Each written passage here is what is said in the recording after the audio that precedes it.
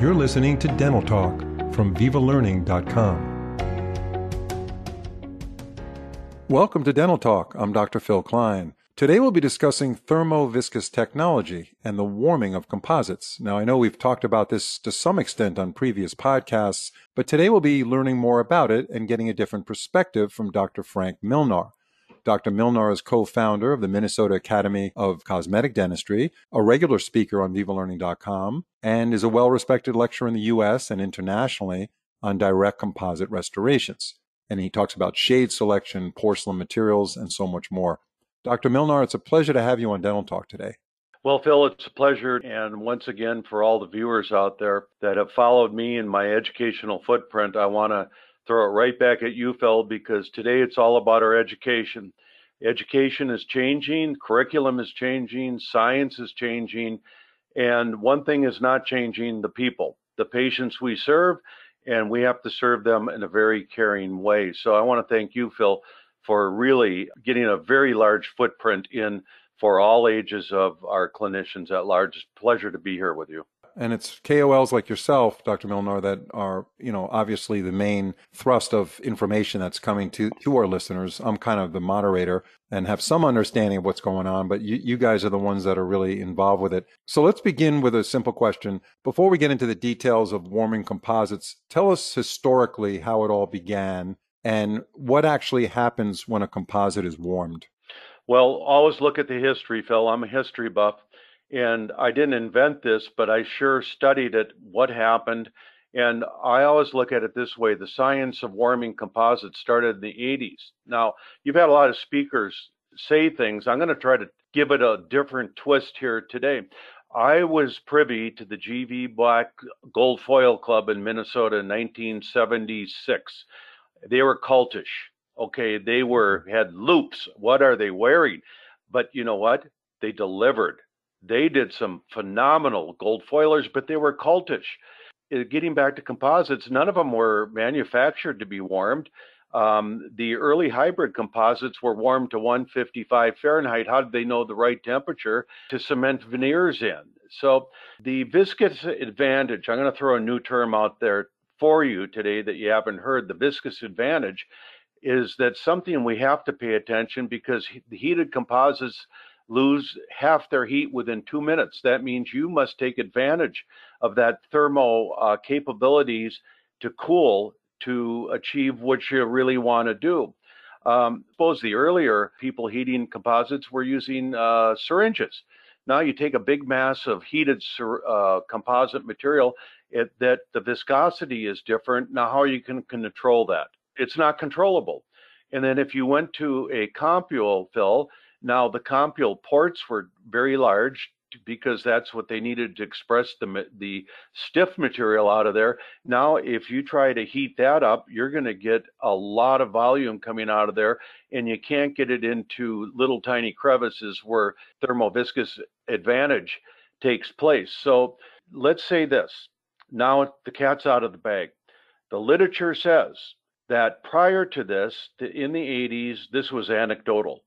It was a technique without scientific evidence. Now there's over 50 referenced articles that concludes about the thermoviscous advantage of the warming of the composites. And I've done it on Viva Learning.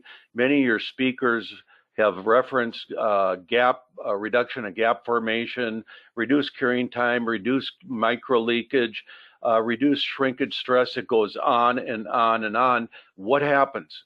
When you heat that composite material, the kinetic energy changes, and you get greater movement compared to room temperature composites. The material, the particles are moving faster. The kinetic energy is changing. You get better monomer conversion.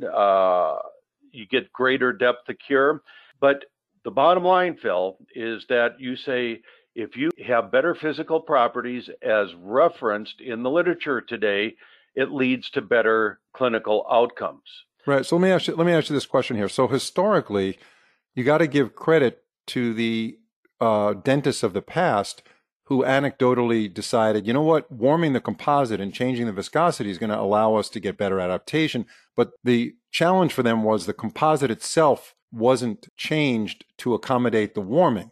The warming was an afterthought. So fast forward to where we are now, and that's one of the things we'd love you to talk about, is this new product called Viscolor, which was actually designed as a composite to be warmed. Is that correct? And if you can talk about that and the introduction of Viscolor and how it relates to clinical dentistry, that would be wonderful.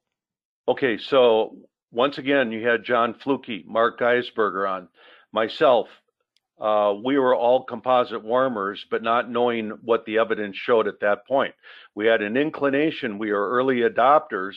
Now it is really clear what is happening. Now let's give a shout out to Voco, not to be salesy about it, but what they did was have the first manufactured thermoviscous technology composite. It was manufactured to be heated. This is the first of its kind, and it won't be the last of its kind. This is the first footprint. I have to give them credit as a KOL and as a tester, as Fluke and Geisberger and others have been on your podcast. We tested this product, this Viscolor product, in 2019. Voco did 2 revisions based on our recommendation and our evaluations, and then they launched Viscolor in January of 2021. Now, the launch after that was Viscolor Universal, another new technology, another thermoviscous material that was launched in March of this year. This is brand new technology, Phil, we're talking about. And you're going to have many more speakers talking about this in the future from other manufacturers. Let's give credit where credit's due to Voco for doing this. Yeah, but one of the things, you mentioned Viscolor in January, that's really Viscolor Bulk, right? That's correct. Okay, yeah. So it's Viscolor Bulk and Viscolor Universal. And it seems to me Viscolor Bulk has the momentum right now as the exciting, super exciting product. Is that correct? Well, think about this. You and I you're an endodontist, but we were technically trained to put 2 millimeter increments into a GV black prep. Okay. Now, if you look at that, that doesn't make any sense because of the polymerization stress and all these other C factors in there. Now everything's gone to bulk filling. Bulk filling is really in vogue. It's very popular and dentists really get it and they're using it. But now if you could do it with thermoviscous technology like Viscolor Bulk, you're going at 4 millimeters and you're at a very high fill rate, 83%, a volumetric shrinkage of 1.4, something like that. And now you have a specialized cannula that you can introduce into very small spaces, especially for minimally invasive dentistry, is that you have a win-win scenario. The whole thing has been revamped from the cannulas to the element of how you heat it with a caps warmer or a Viscolor dispenser. So once again, Voco's on the forefront. We have to mention Adent with their CalSat warmer because they were the first ones to put it on the marketplace. Mm-hmm. That application tip that you're talking about is really critical, isn't it? I mean, it's not a side thought. That was designed so that the doctor could actually eliminate the use of a flowable to some extent because of the low viscosity of the warming effect of Viscolor. So now you're looking at a bulk fill. In essence, you don't really need a flowable at the bottom of a box on a DO, for instance, right? Well, coming up in my webinar on Tuesday, Phil, about the materials for the post-COVID is going to be the efficiency model and cost savings model based on productivity efficiency and how to reduce overhead. So the answer is true. Why would you want a flowable base like a liner like we were taught to be, and then put another 2 millimeters on top of that, or do whatever you want? Now this does everything, the fluidity of it and the capture that you can get with a small cannula and a very long cannula, you can go where other materials couldn't go before. And this is the beauty of the 2-in-1 application. You don't need the base, you can save materials, it's more efficient, it does everything you want, and all you have to do is heat it, flow it, and sculpt it. How's the aesthetics on this material?